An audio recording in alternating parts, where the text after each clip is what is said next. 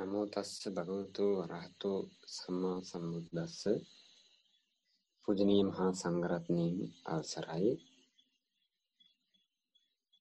අපි මේ ආරම්භ කරන්න බලාපොරොත්තු වෙන්නේ පාලි භාෂාව සම්බන්ධව පිළිවෙලින් පාඩම් මාලාවක්. බොහෝ දෙනෙක් ධර්මයේ ඉගෙන ගන්න කැමැති පිරිස් භාෂාව සම්බන්ධව ඉගෙන ගන්න සෑහෙන රුචිකත්වයක් තියෙනවා. එහි අවශ්‍යතාවය අද වෙනකොට බොහෝ දුරට මේ ධර්මයේ ඉගෙන ගන්න අය අතරේ ඇති වෙලා තියෙන කාරණාව රහසක් නෙමෙයි. ඉතින් ඒ නිසා අපි මේ භාෂාව ඉගෙන ගැනීමට අද මේ තාක්ෂණයත් භාවිතයෙන් බොහෝ දෙනෙකුට උපකාර වන නිසා මේ පාඩම් මාලාව සිද්ධ කරගෙන යන්න බලාපොරොත්තු වෙනවා.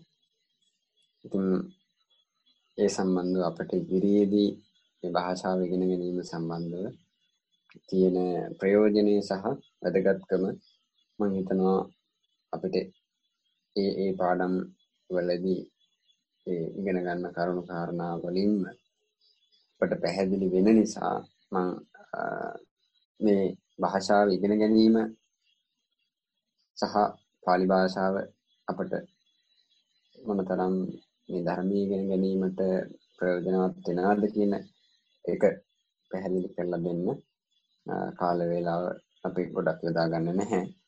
කොහොම නමුත් අවස්ථානුකූලව අපට යම් කරුණු පැහැදිලි කරලා දෙනකොට අපිට උදාහරණ නිදර්ශන සමග සමහර විට අපිට අවස්ථාවක් ලැබෙන්න පුළුවන්. එහෙම වුණොත් අපි ඒ වගේ අවස්ථාවලදී මේ භාෂාව පාලි භාෂාව ඉගෙන ගැනීම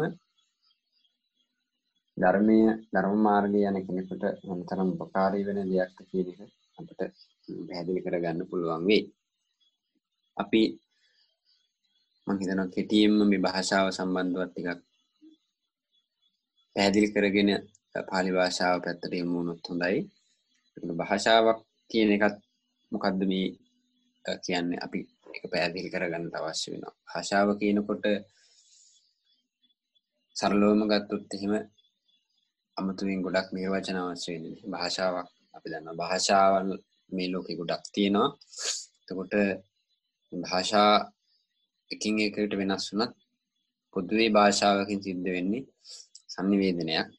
එකිනෙකා අතර අදහස් වමාරු කර ගැනීමක්, හැඟීම් මේ වගේ දේවල් එකිනෙකා අතර වමාරු කර ගැනීමක්. මේක විකිපීඩියා වල සඳහන් වෙන්නේ a language is a structured system of communication කියලා කියනවා. ව්‍යුහයක් සහිත සංනිවේදනය සිද්ධ කරන පද්ධතියක්.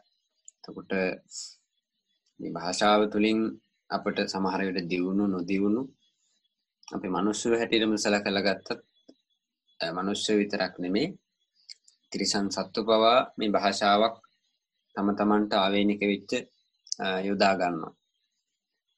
එතකොට අපි දැන් කුරුල්ලෙක් ගත්තොත් එහෙම ඒ කුරුල්ලන්ගෙනුත් එක ඒ වර්ගවල එක ඒ කුරුල්ලන්ගේ භාෂාව වෙනස්. එතකොට අපිට තේරෙන්නේ කුරුල්ලෝ එකම කියන්නේ ආවේනිකම අපි හිතමු කපුටෙක් කියලා. ඒ කපුටා අපිට තේරෙන්නේ කපුට කෑ ගහනවා කියන සද්දේ විතරයි. නමුත් ඒ කපුටගේ ඒ හඬ තුල ඒ කපුට හඬ හැසිරවීම තුල යම් යම් ඔහුට අදාළව අදහස් ආවේනික යම් යම් අදහස් වමාරු කිරීමක් සිද්ධ වෙනවා ඇති. ඉතින් ඒක අපිට තේරෙන්නේ නැහැ.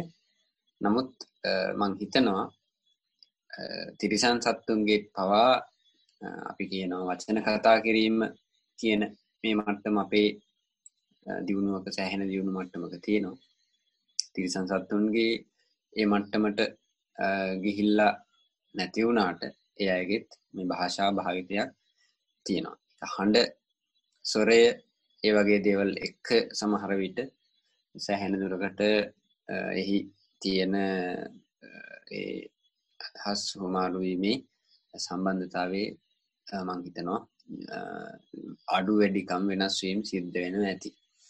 එතකොට මිනිස්යන්ගේ භාෂාව හැටියට ගත්තොත් එහෙම අපිට ඉංග්‍රීසි භාෂාව, දෙමළ භාෂාව, සිංහල භාෂාව මේ විදිහට වුණ භාෂාවන් ගොඩක් තියෙනවා. ඉතින් එතකොට මේ භාෂාවල් වලින් පොදුවේ අපිට අවශ්‍ය වෙන්නේ අපේ හිතේ අපිට හටගන්න නොයෙකුත් හැඟීම් තියෙනවා. මේ දේවල් සංඥාවල් කියලා කියන්න පුළුවන්. එතකොට මේ හැඟීම් සංඥාවල් අනිත් අයත් සමග හුමාරු කරගන්න. දැන් ගොඩක් වෙලාවට අපිට තනියම ඉන්න කෙනෙකුට භාෂාවක් වෙන කෙනෙකුට ප්‍රකාශ කරන්න අවශ්‍යතාවයක් සහ අවස්ථාවක් එන්නේ නැහැ. ගොඩක් වෙලාවට අපිට මේ භාෂාව අවශ්‍ය වෙනවා අපෙන් එහාට වෙන කෙනෙක් සමග පිරිසක් සමග අපේ එකට කටයුතු කිරීමේදී අපට අත්‍යවශ්‍ය දේවල් තියෙනවා. එතකොට ඒ වගේ කාරණාවල් වලදී අපට භාෂාව අනිවාර්යෙන්ම අවශ්‍ය වෙනවා. භාෂාවක් නැතුව අපිට ජීවත් වීමට බැරි තරම්. හරියට නිකන් උදාහරණකින් ගත්තොත් එහෙම කතා කරන්න බැරි උපතින්ම ගොළු කෙනෙක් ඉන්නවා කියලා හිතමු. එතකොට කතා කරන්න බැහැ කියලා කියන්නේ ජීවිතේ සෑහෙන ප්‍රමාණයක් ඇහිරිලා ගියා වගේ. ඒ නිසා දැන් අද වෙනකොට අපිට තියෙන වැඩ කටයුතු රාජකාරීත් එක්ක අපිට තේරෙනවා අපි කතා නොකර හිටියොත් එහෙම දවසක් හරි ගෙදර අය හරි එහෙම නැත්නම් අපි රැකියාව කරන යම් තැනක හරි අපි කතා කර කර ඉඳලා කතා නොකර හිටියොත් එහෙම අපි අපේ ජීවිතේ වැඩි කොටසක් සහ ඇහිරීමක් සිද්ධ වෙනවා. ඒකෙන් තේරෙනවා අපිට මොනතරම් මේ භාෂාව කියන එක සමීපයිද කියන එක අපිට ඒකෙන් තේරුම් ගන්න පුළුවන්. එතකොට භාෂාව කියන එක සරලව අපි මේ විදිහට තේරුම් අරගමු. එතකොට විවිධ භාෂාවන් තියෙනවා. පාලි භාෂා, සිංහල භාෂා, ඉංග්‍රීසි භාෂා, ඉතිරි භාෂාවන් අතින් වෙනස් බව ඇත්ත. හැබැයි පොදුවේ ගත්තාම මේ හැම භාෂාවකින්ම සිද්ධ වෙන්නේ තම තමන්ගේ අදහසක් අනිත් අයත් එක්ක හුමාරු කර ගැනීම. එතකොට ඊළඟට අපිට මේ භාෂාවක අවශ්‍යතාවය පැහැදිලි කරගත්තා. එතකොට භාෂාවකට අනන්‍ය වෙච්ච වචන තියෙන බවත් අපිට අර භාෂාවක් එකින් එකට භාෂා වෙනස් තියෙන බව අපි කතා වුණා. එතකොට ඒ භාෂාවට අනන්‍ය වෙච්ච වචනක් තියෙනවා. එතකොට මේ භාෂාවලට අපි හිතමු අපි කතා කරන සිංහල භාෂාව කියලා. එතකොට සිංහල භාෂාව කියලා කියන්නේ වෙන මොකක්වත් නෙමෙයි අපිට කෙනෙක් එහෙම නැත්නම් දෙයක් වෙන් කරලා අඳුන ගන්න අපිට මේ අපි භාවිතා කරනවා. අපි වෙන කෙනෙකුට කියන්න හදනකොට ඒක පැටලීමක් නැතුව වෙන් කරලා බොහොම විධිමත් ලෙස එතකොට කෙනෙක්ගෙන් කෙනෙක් වෙන් කරලා දෙයකින් දෙයක් වෙන් කරලා අපිට අඳුන්වලා දීමට අඳුනා ගැනීමට ඒ අදහස ප්‍රකාශ කිරීමටත් අපි විශේෂ භාෂාවක අනන්‍ය වෙච්ච වචන කොටාසයක් භාවිතා කරනවා. එතකොට ඒවට අපි කියනවා නාමපද කියලා. ව්‍යාකරණයේදී අපි කියනවා නාමපද කියලා. එතකොට අපි ව්‍යාකරණය සහ අපේ ජීවිතය කියලා කියන්නේ 아무තු දෙයක් නෙමෙයි. මේක අහසයි පොළොවයි දුර දෙයක් නෙමෙයි. අපි ඒක විෂයක් හැටියට ඉගෙන ගන්නකොට අපි මේ භාෂාවට අනන්‍ය වෙච්ච නම් ඒ කාණ්ඩ අපි වෙනම අධ්‍යයනය කිරීමේ පහසුව තකා අපි යොදා ගන්න. ඉතින් නාමපද කියලා කියනකොට ඒක බරක් හිතන දෙයක් නෙමෙයි. ඒකෙන් කියවෙන්නේ ඒකෙන් අදහස් වෙන්නේ ඒක ඇතුළාන්තය තුළ තියෙන වෙන දෙයක් නෙමෙයි. අපේ ජීවිතේම කොටසමයි. ඒ ජීවිතේම තමයි මේ අපේ ක්‍රියාකාරීත්වයට අදාළ දේවල්ම තමයි ඇත්තටම මේ විස්තර වෙන්නේ. ඇතුළාන්තය ගත්තාම මේ තුළ තියෙන 아무තු දෙයක් නෙමෙයි.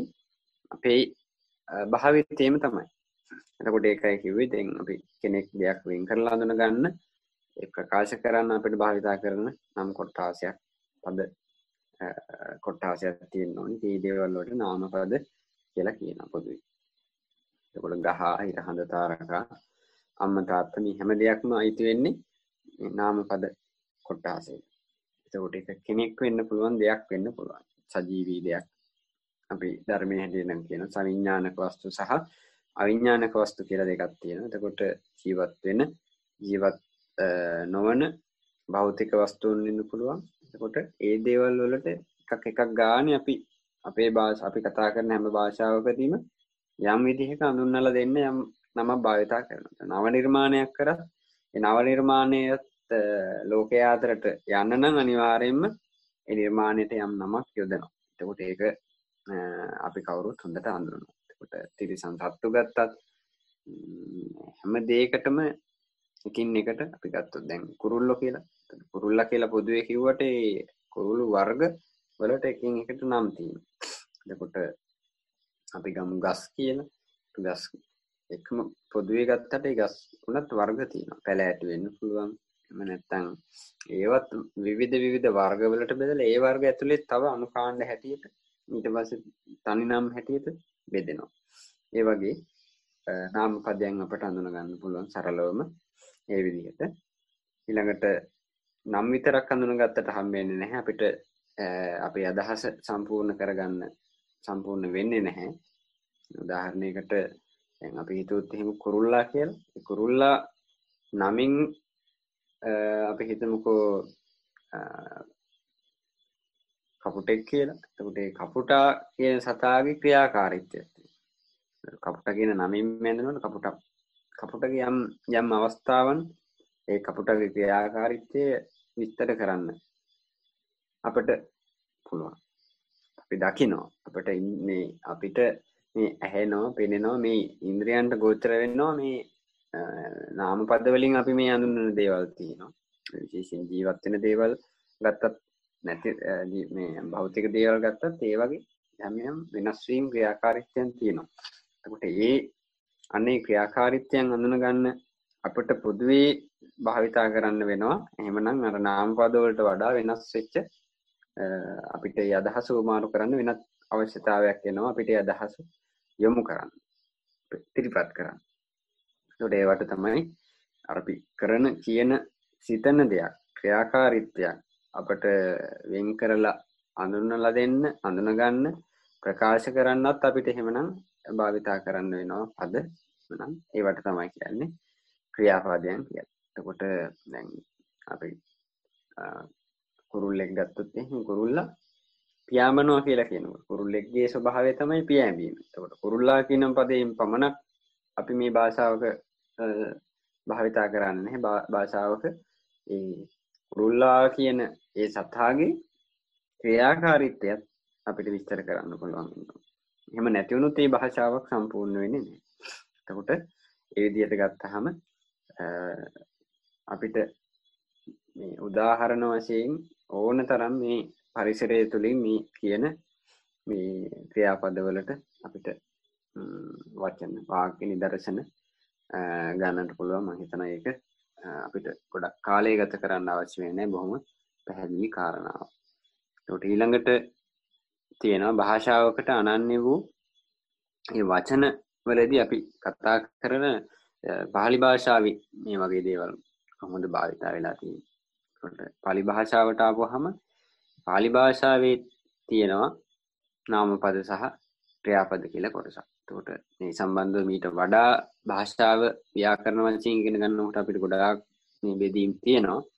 පොදුවේ අපිට මේ තේරෙන සාමාන්‍යයෙන් ඕනම කෙනෙකුට තමන්ගේ සාමාන්‍ය ජීවිතයේ තේරුම් ගන්න සහ මේක භාෂාවට අනුව බෙදලා වටහා ගන්න යනකොට අපිට මේ සාමාන්‍ය මුලින්ම හම්බෙන දෙක නිසා තමයි අපි මේ නාමපද සහ ක්‍රියාපද කියන මේ දෙක තෝරගත්තේ. එතකොට ඒක පාලි භාෂාවේ තුල අපි කොහොමද තියෙන්නේ කියලා පොඩ්ඩක් බැලුවොත් එහෙනම් අපි නිතරම භාවිතා කරනවා බුද්ධං සරණං ගච්ඡාමි. අපි බුදුරජාණන් වහන්සේ සරණ යනවා කියලා කියන. එතකොට ඒකෙදි බුද්ධං කියනකොට අපි දන්නවා එතන බුදුරජාණන් වහන්සේ ගච්ඡාමි සරණ යමි. එතකොට මම බුදුරජාණන් වහන්සේ සරණ යනවා කියලා. එතකොට ගච්ඡාමි කියනකොට අන්න සරණ යනවා. එහෙමනම් එතන බුද්ධං කියනකොට නාමපදයක් වෙනවා. ඊළඟට ගච්ඡාමි සරණං ගච්ඡාමි කියනකොට එතන සරණ යාම නිසා එතන අන්න ක්‍රියාවක් සිද්ධ වෙනවා. ඒක සමහර විට ගමනක් යනවා වගේ ක්‍රියාවක් නෙමෙයි වෙන්න පුළුවන්. හිතින් හිතනවා වෙන්න පුළුවන්, වචනෙන් කියනවා වෙන්න පුළුවන්. එහෙම නැත්නම් කයින් අපි කරන දෙයක් වෙන්න පුළුවන්. එතකොට ඊළඟට තව අපි නිතර අහන දෙයක් තමයි ඒවන් මේ සුතං කියන එක. එතකොට සූත්‍රයක් පටන් ගන්නකොට අපිට ආනන්ද මහරහතන් වහන්සේ එදා ප්‍රථම ධර්ම සංගායනාවේදී මේ මා විසින් මෙසේ අසන ලදී කියන අදහස ඇතුව මේ පාඨය බොහෝ සූත්‍ර දේශනාවලදී මුලට තැබුවා. එතකොට එතනදී මේ කියලා කියනකොට මා විසින් සුතං අසන ලදී. එහෙනම් මා ඇසුවා. එතකොට මා කියනකොට නාමපදයක් වෙනවා. සුතං ඇසුවා කියනකොට ක්‍රියාපදයක් වෙනවා. එතකොට අපිට දේශනාව පැත්ත හැල්ල බැලුවත් තව තව නිදර්ශන ගොඩාක් අපිට ඕන තරම් හොයාගන්න පුළුවන් වෙයි. ඒකට පොදුවේ ගත්තහම මේ පාලි භාෂාව තුලත් අපි මේ කතා කරන මේ නාමපද සහ ක්‍රියාපදයන් කියන මේ දෙවර්ගය අපිට දකින්න පුළුවන්. මෙතනින් එහාට අපිට අපි සාමාන්‍ය මේ දන්න සීමාව තුල අපිට මේ ඒවං කියන පදේ කියන්නේ මොකක්ද? ඊළඟට මේ ගච්ඡාමි කියන ක්‍රියාපදයට සමීපව තියෙන මේ සරණ කියන පදේ කියන මොකද්ද තේරුම? ඒක මේ දේවල් ගැන අපි දන්න සාමාන්‍ය සීමාව තුළ අපිට ව්‍යාකරණ දැනුමක් නැතුව මේ දේවල් වල අර්ථ මේ වගේ මොනවද? මේ වගේ එකකින්කට වෙනස් වෙන තවත් සියුම් මේ වගේ වෙනස් වෙන අර්ථයන් තියෙන්න පුළුවන්.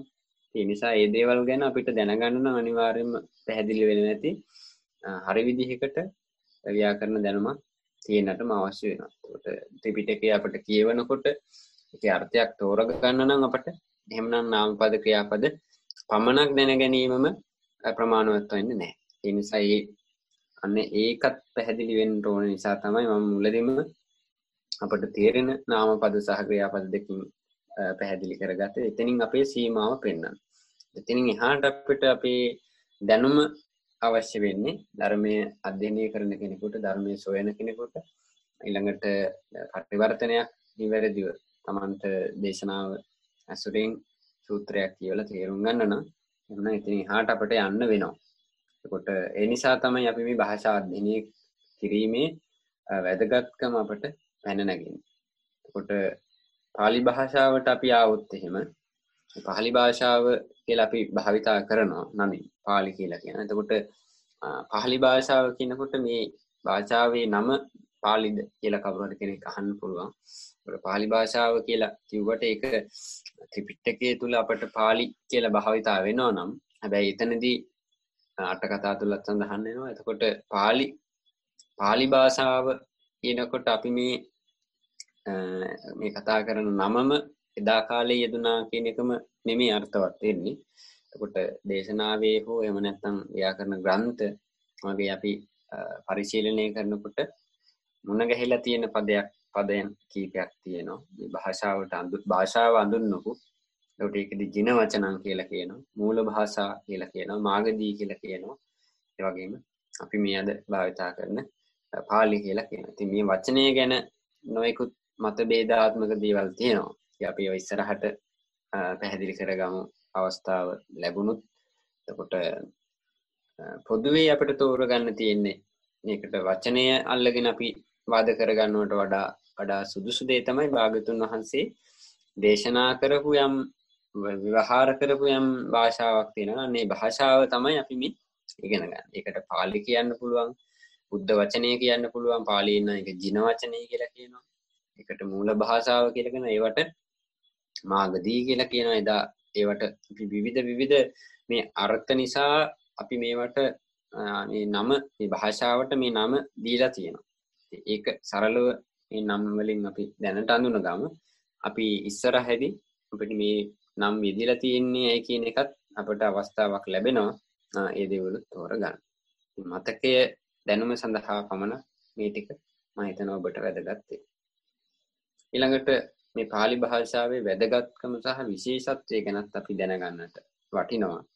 ඒකට ඒ සම්බන්ධව අපි සොයලා බැලුවහම අපිට බොහොම ප්‍රසිද්ධ භාෂාව අපි ඉගෙන ගන්නකොට අපිට බොහොම ප්‍රසිද්ධ ගාථාවක් තියෙනවා. ඉතින් ගාථාව ව්‍යාකරණ ග්‍රන්ථ ඔබ පරිශීලනය කරත් ඔබට රූපසිද්ධි කියන ව්‍යාකරණ ග්‍රන්ථයේ මෙන්න මේ ගාථාව සඳහන් වෙනවා.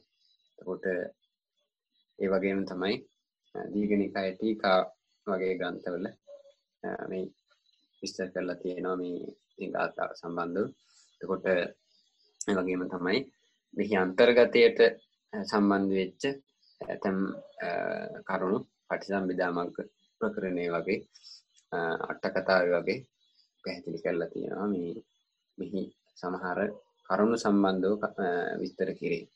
එතකොට ඒකෙදී මේ ගාථාව ගත්තොත් එහෙම කියන්නේ සාමාගදී මූල භාෂා නරායායාදි කප්පිකා බ්‍රහ්මානෝ චස්සුතාලාපා සම්බුද්ධා චාපි භාෂයි. මොකක්ද මේකේ තේරුම? මේ පාලි භාෂාවේ වැදගත්කම සහ විශේෂත්වය අතින් ගත්තහම මේ ගාථාවේ සඳහන් වෙනවා සා මාගදී මේ මාගදී නම් වූ මේ භාෂාව මූල භාෂාව. මේ ලෝකේ පහළ වෙච්ච ඇති වෙච්ච මුල්ම භාෂාව කියලා කියනවා. ඒ කියන්නේ දැන් අපි දන්නවා සංවට්ටායි විවට්ටායි කියන ධර්මයේ ඔබ අධ්‍යයනය කරනවා නම් ඔබට අහන්න ලැබිලා ඇති. තුරු මේ මහා කල්ප විනාශයක් සිද්ධ වෙනවා. ඒ විදිහට මේ චක්‍රයක් වගේ මේ විශ්වයේ ලෝකේ මේ විනාශයේ වැඩිම මේක සිද්ධ වෙනවා. එතකොට අර යම් කාලයක් ගිහිල්ලා මේ මහා පෘථිවියත් එක්කම මේ සක්වල විනාශය සිද්ධ වෙනවා. එතකොට ගින්න නිසා, ජලය නිසා ওই විදිහට විවිධ හේතු නිසා මේ ලෝකයේ විනාශ වෙනවා. එතකොට අන්නේ ඒ විනාශ වෙලා මේ ලෝකය නැවත ගොඩ නැගෙනවා. මේ ගොඩ නැගුණාට පස්සේ මේ මහ පොළොවට නැවත අර මනුෂ්‍ය වාසය සඳහා පැමිණෙන්නේ මේ භවයේම සැරිසරන සත්‍යයෙන්ම තමයි. එතකොට ඒ කාලේ වෙනකොට ආබස්සර බ්‍රහ්ම ලෝකයට ධ්‍යාන වඩලා ගියපු මේ මිනිස්සුયો නැවත ඒ ඉන්න ඒ මිනිස් ඒ බ්‍රහ්ම ලෝකේ ඉන්න බ්‍රහ්මයන් අතරින් යම් කෙනෙකුට මුලින්ම කල්පනා වෙනවා මම මනුස්ස ලෝකේ නමින්ම නෙමෙයි ඒ අයට මේ කැමැත්තක් පහළ වෙනවා මේ තමන් ඉන්න තැනින් මේ වෙනත් භූමියකට පැමිණීමේ. එතකොට ඒ සම්බන්ධව අපි වෙනම කතා කරන්න ඕනේ. මේක ටිකක් දිග කතාවක්. එතකොට එහෙම අන්නේ ඒ ඇවිල්ලා මනුස්ස භූමියට ආපුහම කෙනෙක් එනවා. ඊට පස්සේ තව කාලයක් ගියම තව කෙනෙක් එනවා. එතකොට ඒ අර ලෝකේ මුලින්ම ඇවිල්ලා භාෂාවක් හැටියට කතා කරන භාෂාව හැටියට භාවිතා වෙන්නේ මේ මාගදී භාෂාව කියන්නේ පාලි භාෂාව. එතකොට ඒ කවුද භාවිතා කරන්නේ? ආදිකල්පික මිනිස්සු. මේකයි නරායාදී කප්පිකා කියලා කියන්නේ. එතකොට ආදිකල්පික වූ මිනිසයන් විසින් ඒ භාවිතා කරන මුලින් භාවිතා කරන භාෂාව තමයි මේ මාගදී භාෂාව, පාලි භාෂාව. එතකොට බ්‍රහ්මානෝ කියලා කියනකොට ධ්‍යාන තලවල ධ්‍යාන වඩලා බ්‍රහ්ම ලෝකේ ඉපදිච්ච බ්‍රහ්මයන් භාවිතා කරන භාෂාව. ඒකට කොහොමත් ඒ අර ආබස්සර බ්‍රහ්ම ලෝකෙන් ඇවිල්ලා මිනිස්සු හැටියට වෙලා ඇවිල්ලා ජීවත් වෙන ඒ පිරිස භාවිතා කරන්නේ පාලි භාෂාව කියලා කියන්නේ. ඒ අය බ්‍රහ්ම ලෝකේ ඉන්නකොට භාවිතා කරන භාෂාවත් කොහොමත් පාලි භාෂාව. ඒකට සුතාලාපා කියලා කියනවා. ඒකත් විශේෂයි. කවුරු හරි මනුස්ස ලෝකේ දරුවෙක් මනුස්ස දරුවෙක් වැඩෙන වයසේ දක්වාම මනුෂ්‍ය කටහඬක් නැතුව වැඩෙනවා. එතකොට අර අම්මා තාත්තගේ කටහඬ වෙනත් මිනිස්සෙක්ගේ කටහඬ නැතුව මේ මිනිස්සෙක් මනුස්ස දරුවෙක් වැඩුණොත් එයා ඒ වැඩුණ වයසට පැමිණුණු මේ දරුවා කතා කරන භාෂාවක් තියෙනවා නම් අන්න ඒ භාෂාව පාලි භාෂාව කියලා තමයි සඳහන් වෙන්නේ. ඊළඟට සම්බුද්ධා චාපි භාසරේ කියලා කියනකොට ලෝකයේ පහළ වෙන සියලු බුදුවරයන් වහන්සේලා විසින් භාවිතා කරන භාෂාව තමයි මේ පාලි භාෂාව. ඒකත් විශේෂ කාරණාවක්. ඒකට කවුරු හරි කෙනෙකුට හිතෙන්න පුළුවන් අපි ගෞතම බුදුරජාණන් වහන්සේ පමණයි මේ පාලි භාෂාව භාවිතා කරේ කියලා. එහෙම එකක් නැහැ. බුදුරජාණන් වහන්සේලා සියලුම බුදුරජාණන් වහන්සේලා විසින් භාවිතා කරන භාෂාව තමයි මේ පාලි භාෂාව. ඒකට ඒ අනුව අපිට පැහැදිලි වෙනවා මේ පාලි භාෂාව කියන එක අපි අපි සාමාන්‍යයෙන් දැනුවත් වෙලා ඉන්නවට වඩා මේ භාෂාවේ වැදගත්කම තියෙනවා. ඒ නිසා තමයි අපිට මේ භාෂාව අධ්‍යයනය කිරීමේ වැදගත්කම එන්නේ. ඉතින් ඒ සම්බන්ධව අපි ඊළඟ වැඩසටහන් වලදී තවත් විස්තර ඇතුව අපි කතා කරන්න බලාපොරොත්තු වෙනවා. මේ භාෂාව බුදුරජාණන් වහන්සේම මේ පාලි භාෂාව භාවිතා කරාද? එතකොට ඒකට සාක්ෂි මොනවද? ඒව සම්බන්ධව අපි ගොඩාක් මේ දේශනාව ආශ්‍රිතව විස්තර කරලා තියෙන මේ ග්‍රන්ථ වලින් අපට ඒ සම්බන්ධව සාක්ෂි අපට මුණ ගැහිලා තියෙනවා. ඒ නිසා අපි බලාපොරොත්තු වෙනවා ඒ කරුණු කාරණා සම්බන්ධවත් අර්ථ විග්‍රහයන් ඔබට ඒ ඊළඟ වැඩසටහන් වලදී පැහැදිලි කරලා දෙන්නට. කොහොම නමුත් දැන් මේ අපි ඉගෙන ගත්ත කාරණා ගැන නැවතත් අපි සාරාංශයක් කරලා බැලුවොත් එහෙම භාෂාව කියලා කියන්නේ අපි එකිනෙකා අතර අදහස් හැඟීම් හුමාරු කර ගැනීමක්. එතකොට ඒ සඳහා අපේ විවිධ අපිට තනියම ජීවත් වීම වෙන කෙනෙකුට නෙමෙයි මේකෙදි භාෂාව කියන එක ඇත්තටම අවශ්‍ය වෙන්නේ. අපි පිරිසක් අතර ජීවත් වෙන නිසාම තමයි මේ භාෂාවේ අවශ්‍යතාවය. ඒ නිසා අපිට අද කාලේ වෙනකොට දෙයක් දැනගෙන ගන්න පොතක් කියවන්න අපේ දැනුම දියුණු කරගන්නත් අපිට භාෂාව අවශ්‍ය වෙනවා. පොත්පත් වචනයෙන් විතරක්ම නෙමෙයි භාෂාව භාවිතා වෙන්නේ. අද වෙනකොට පොතපත කියන මාධ්‍ය, විද්‍යුත් මාධ්‍ය මේ දේවල් භාවිතා වෙන්නේ භාෂාව භාවිතා කරගෙනම තමයි. එතකොට දුරකථනය ගත්තත් එතකොට අපිට දුරක ඉඳලා අපි කෙනෙක්ගෙන් කෙනෙකුට අදහසක් වමාරු කර ගැනීමලත් අපට භාෂාවම තමයි උපකාරී වෙන්නේ. බුදුරජාණන් වහන්සේලා පහළ වෙලා ධර්මයේ දේශනා කරන්නේ භාෂාවක් භාවිතා කරලම තමයි. එතකොට සම්මුතිය තුළ මේ මිනිස්යන් භාවිතා කරපු වචන හැබැයි සුවිශේෂී අර්ථයන් සාරයන් සහිතව තමයි බුදුරජාණන් වහන්සේලා දේශනා කරන්නේ. එතකොට පළවෙනියෙන්ම පහළ වෙච්ච ශ්‍රාවකයාත් අඤ්ඤා කොණ්ණඤ්ඤ මහරහතන් වහන්සේ ඒ වගේම තමයි කියන්නේ සෝවාන් ඵලයටපත් උනේත් මේ විදිහට ගත්තාම සාරිපුත්ත කියන උපතිස්ස පරිබ්‍රාජකතුමා එතකොට ඒ ධර්මයේ අහලම තමයි මේ විදිහට ගත්තාම එදා බුදුරජාණන් වහන්සේගේ සම්මුඛයෙන් බණ අහලා යම් පිරිසක් සෝවාන් වුණාද සකදාගාමි අනාගාමි අරිහත් ඵලයන්ට පැමුණාද ධර්මයේ ඇසීමේ. එතකොට ඇසීම සිද්ධ කළා නම් අන්න ඒ සඳහා භාෂාවක් භාවිතා වුණා. ඒ නිසා අපට මේ ලෝකේ කෙලෙස් වැඩෙන පැත්තටත් මේ භාෂාව භාවිතා වෙනවා. එතකොට කවුරු හරි කේන්ති ගන්න නම් එහෙම නැත්නම් කෙනෙක් ගැන කේලමක් කියන්න උනත් අනුපාඩුවක් කියන්න උනත් හිත රිදෙන දෙයක් කියන්න උනත් අපිට භාෂාව තමයි භාෂාවක් යොදාගෙනම තමයි ඒකත් කරන්නේ. බහුතරයක් කෙනෙක්ගේ හිත නිවෙන පැත්තටත් හිත හදන්නත් අපට උදව් වෙන දෙයක් තමයි භාෂාව කියලා කියන්නේ. එතකොට එහෙම ගත්තාම මේ ලෝකයෙන් සංනිවේදනය කියන එක ලෝකයෙන් සසර ගමන දික් කරගන්නත් සසර ගමන කෙටි කරගන්නත් අපට දෙපැත්තටම හේතු වෙනවා.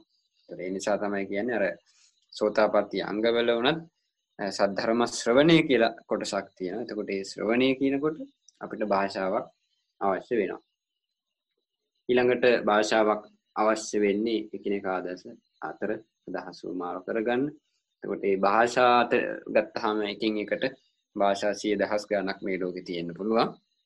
ඉතින් මේ භාෂා නම් වශයෙන් එකින් එකකට වෙනස් වෙන්න පුළුවන්. ඉතින් එක භාෂාවක් තෝරගත්තොත් ඒ භාෂාවකට අනන්‍ය වෙච්ච වචන තියෙන්නට ඕනේ. ඒ මොකද පොදුවේ අපිට අපි සිංහල ජාතිය වෙන්න පුළුවන්, දෙමළ ජාතිය වෙන්න පුළුවන්, වෙනත් රටවල් වල වෙනත් පළාත්වල ඉපදිච්ච අය වශයෙන් අපිට භාෂාව වෙනස් වුණාට අපිට හැඟීම් දැනීම එකයි. බඩගින්න, තරහව, කේන්තිය ඔය විදිහට අපේ තියෙන යුතුයකම් වගකීම් අතින් ගත්තාම අපි භාෂාවෙන් වෙනස් වුණාට අපිට හැඟීම් දැනීම අතින් අපි සමානයි. එතන මිනිස්සු හැටියට ගත්තාම, දෙවියෝ හැටියට ගත්තාම, තිරිසන් සත්වෝ හැටියට ගත්තාම ඒක අර කාම භූමිය හටගන්න හැඟීම් දැනීම් තියෙනවා. එතකොට මේ දේවල් අර භාෂාවකට එක භාෂාවකට අනන්‍ය වෙච්ච විදිහට එකම හැඟීම විවිධ වචන වලින් ප්‍රකාශ කරනවා. එතකොට ඒ නිසා තමයි මේ භාෂාවකට අනන්‍ය වෙච්ච වචන තියෙනවා කියලා කිව්වේ. එතකොට ඒකෙදි අපි කෙනෙක් තව කෙනෙක්ගෙන් අඳුන්වලා දෙන්න ප්‍රකාශ කරන්න දෙයක් තව දෙයකින් වෙන් කරලා අඳුන ගන්න ප්‍රකාශ කරන්න අපි භාවිතා කරනවා නම් කොටාසයක් වචන කොටාසයක් ඒවට කියනවා නාමපද කියලා භාෂාව ඉගෙන ගන්නකොට. ඊළඟට ඒ නම් ටික විතරක් දැනගත්තට මදි අපි මේ දේවල් භාවිතා කරගෙන එහෙම නැත්නම් ඒ නම අපි භාවිතා කරන නමට සම්බන්ධව යම් කෙනෙක් නම් ඉන්නේ. එතකොට ඒ කෙනා කරන දේවල්, කියන දේවල්, ඒ කෙනා හිතන දේවල්, මේ දේවල් ප්‍රකාශ කරන්නත් අපට වචන ටිකක් අවශ්‍ය වෙනවා. ඒක නාමපද වලට වඩා වෙනස්. ඒවට අපි කියනවා ක්‍රියාපද කියලා. එතකොට එහෙම සරලව අපට මේ නාමපද ක්‍රියාපද කියන දෙක තෝරගන්න පුළුවන්. දේශනාව පැත්තට හැල්ල බැලුවහමත් අපට හම්බ වෙනවා අපිට බුද්ධං සරණං ගච්ඡාමි කියන තැනම පවා අපට එතන නාමපද ක්‍රියාපද දෙකම අපට හමු වෙනවා. බුද්ධං කියනකොට නාමපදයක්, බුදුරජාණන් වහන්සේ කියලා කියන්නේ. එතකොට ක්‍රියාපදයක් හැටියට ගන්න වෙනවා අපට සරණ යෑම. එතකොට එතන අපි ගමනක් හැටියට යෑමක්ම නෙමේ. එතන අපට අපි කරන දෙයක් නිසා, අපි විසින් සිද්ධ කරන දෙයක් නිසා එතන ගච්ඡාමි කියන එක අපිට ක්‍රියාපදයක් හැටියට ගන්න. ඊළඟට එවං මේ සුතං කියනකොට මේ කියලා කියනකොට මා විසින්, එතකොට සුතං කියනකොට අසන ලදී. එතකොට එතනත් නාමපද ක්‍රියාපද දෙකේ භාවිතයක් තමයි තියෙන්නේ. ඊට භාෂාව ගත්තහම පාලි භාෂාව පැත්තට හැරිලා මොනවද මේ පාලි භාෂාව කියලා කියන්නේ? ඒකට මොනවද කියන සමාන වචන. එතකොට පාලි භාෂාව කියලා කියන නමම ත්‍රිපිටකයේ භාවිතා වෙන වචනයක්මද? ඒකත් අපි කතා කරා. පාලි නමින්ම අපි ත්‍රිපිටකයේ මේ නම මේ භාෂාවට භාවිතා වුණේ පාලි කියලා අපි කතා කරන්නේ නැහැ. ඒ සම්බන්ධව මේ භාෂාවේ විශේෂත්වය සහ ආවේනික ගතිගුණ හැටියට සලකලා අපි දින වචන කියලා කියනවා. බුදුරජාණන් වහන්සේගේ වචනේ බැවින් වහන්සේ භාවිතා කරපු භාෂාවත් එක්ක භාවිතා කරපු නිසා දින වචන කියලා කියනවා. කලින් කතා කළා වගේ මේ ලෝකේ මුල්ම භාෂාව නිසා මූල භාෂාව කියලා කියනවා. මගධවැසියන් භාවිතා කරපු නිසා මාගධී භාෂාව කියලා කියනවා. එතකොට ඊළඟට මේක පෙළ ධර්මයේ ත්‍රිපිටක පෙළ දේශනා වෙච්ච භාෂාව නිසා ඒක පාලි කියලා සම්බන්ධව පාලි කියන වචනේට සම්බන්ධ වන තවත් විස්තර ටිකක් තියෙනවා. අපි මේ දේවල් ඉස්සරහදී කතා කරන්න බලාපොරොත්තු වෙනවා. ඊළඟට මේකෙදි භාෂාවේ වැදගත්කම සම්බන්ධව අපි කතා කරා. මුල් භාෂාව වෙනවා. ආදිකල්පික මිනිස්සු භාවිතා කරපු භාෂාව වෙනවා. ඒ වගේම තමයි ධ්‍යානතල වාසී බ්‍රහ්මයන් භාවිතා කරපු භාෂාව වෙනවා. ඒ වගේම තමයි මනුෂ්‍ය ඇසුරක් නැතුව වැඩිච්ච දරුවෙක් භාවිතා කරන භාෂාව වෙනවා.